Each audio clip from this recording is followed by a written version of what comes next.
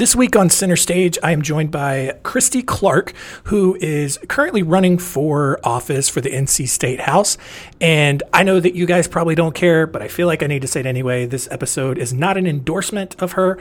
Me personally, I don't live in the district where I would even be able to vote for her, I don't believe. So just wanted to clear that up. But I did want to have her on because I think that she provides a lot of really good, valuable insight that I explain in the introduction of the show. Okay, so hope we're all good there. Let's jump into it. This is Center Stage, putting your firm in the spotlight by highlighting business owners and other industry experts to help take your firm to the next level.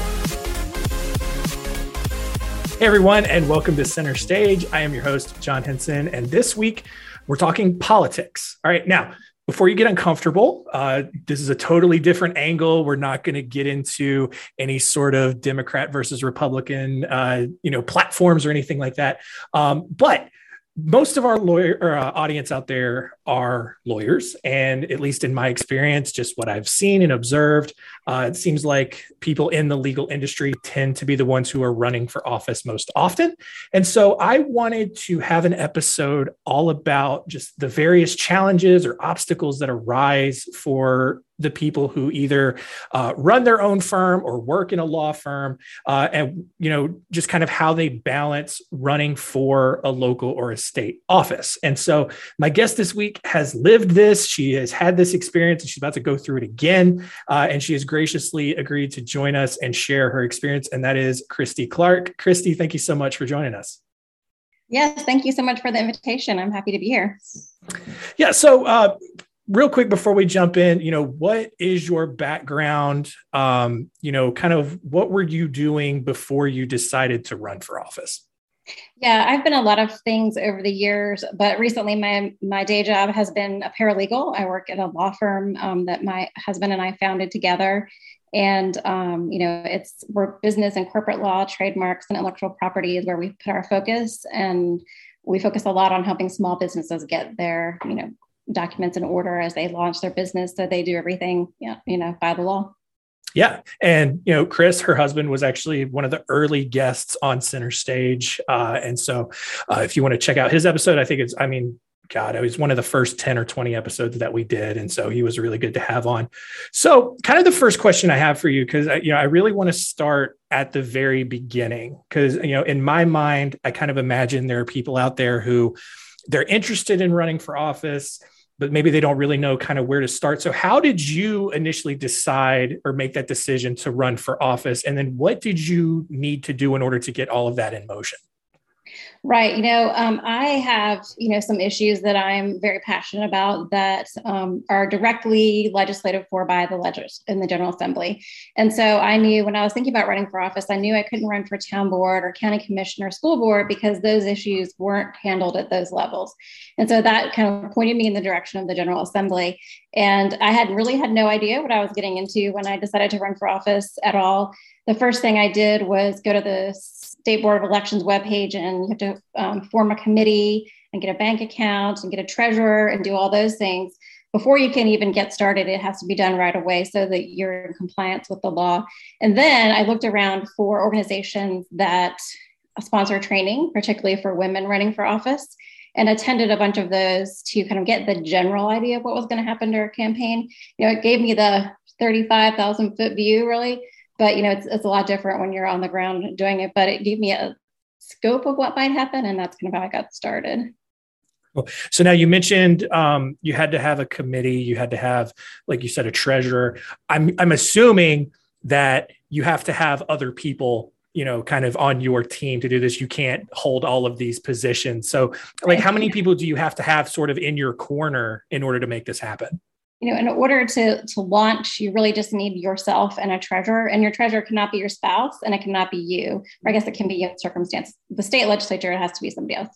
But you have to have at least two people for a campaign that I've run very high profile, high competitive races and districts that were tight. And so I needed to have a staff of other people. So I've also had a campaign manager, a field manager, so a bunch of volunteers and interns and, around, in the hundreds in the volunteers category. to do that when I'm running in a race that's super competitive and requires to raise a lot of money and also reach a lot of voters. Got it. So, all right. So you got everything set up. You started your campaign.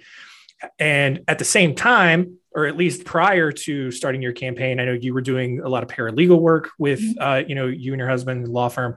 How did you balance your campaign duties with your other job duties? Like, how much does running a campaign take away, if at all, from your regular job duties? Yeah, so in the beginning, I really tried to maintain my role as a paralegal with Chris as much as I could. But as the campaign accelerated and it became more obvious that I was going to be at meetings at 7 a.m. until 8 p.m. at night, and in between there, I need to be raising money and calling voters and everything, I had to step away pretty much from my job and dedicate it to this race. That is not true for every campaign. Just my campaigns that I have run have been in super competitive districts. And that means that it requires a lot more energy than other ones. If you're running in a district where it is red or blue, whichever side of the aisle you're on, and it's not competitive, that isn't necessary. That much energy and time isn't necessary. It just depends on what sort of district you're running in. Okay. So then, so then let's talk about, because, you talk about you're in a lot of high profile races. You ran for a state house, I believe was what it was. Mm-hmm. Yeah. So,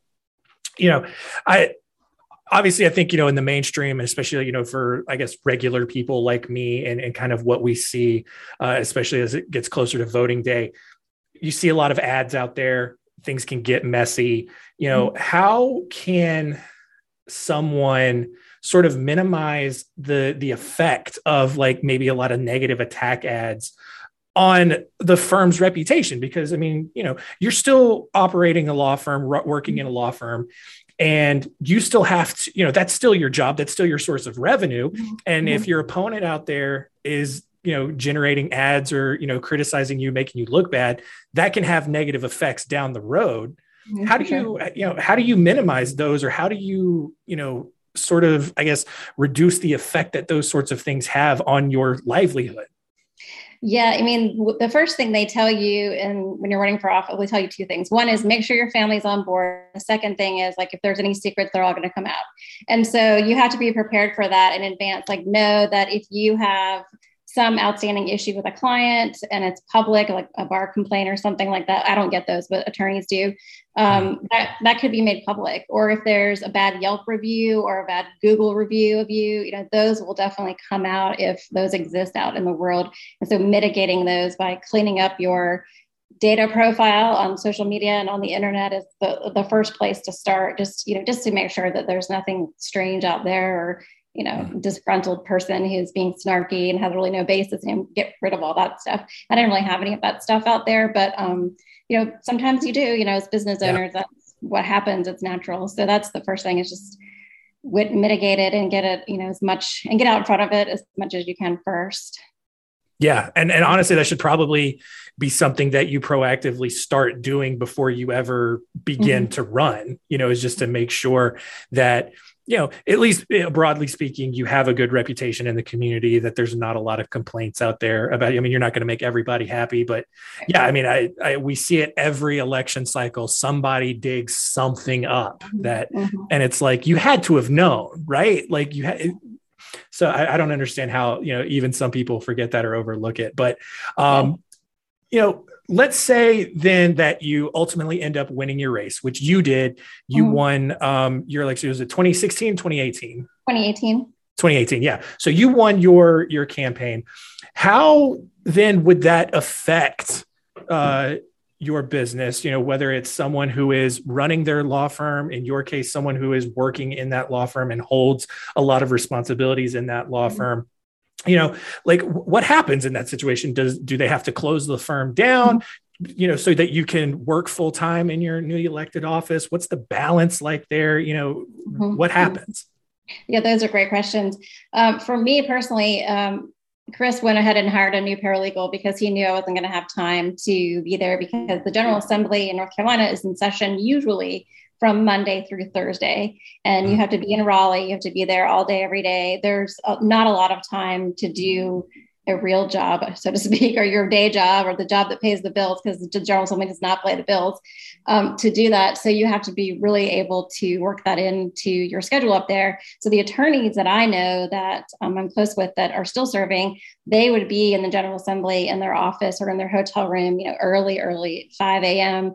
doing legal work for their clients, and then come to the General Assembly and go through committee meetings and session, and then leave and go back to their hotel room and continue work for their clients into the evening, because there's not a lot of time during the day there between you have committee meetings and meetings with lobbyists and concerned citizens and phone calls and session can be anywhere from 1 hour to 12 hours. You just don't know. So you have to really be opening your mind up to, I'm going to have to work way outside of what I've normally been doing. Like there's no 9 to 5 anymore. That's all gone.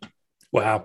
Yeah. So then I guess on the opposite side of that, whether you lose the election or maybe, you decide to step down, or you don't seek reelection, whatever the case is, because the majority of people do not become career politicians, I don't think.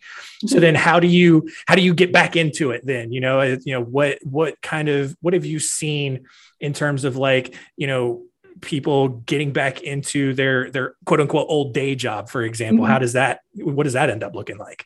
Yeah. The attorneys that I have known have done that have been very excited to get back to private practice and have that control of their schedule and the control of their timeline. And they also care about their clients, and they wanted to be able to spend as much time with them and put all that energy into helping them, particularly ones that are, in litigation type situations.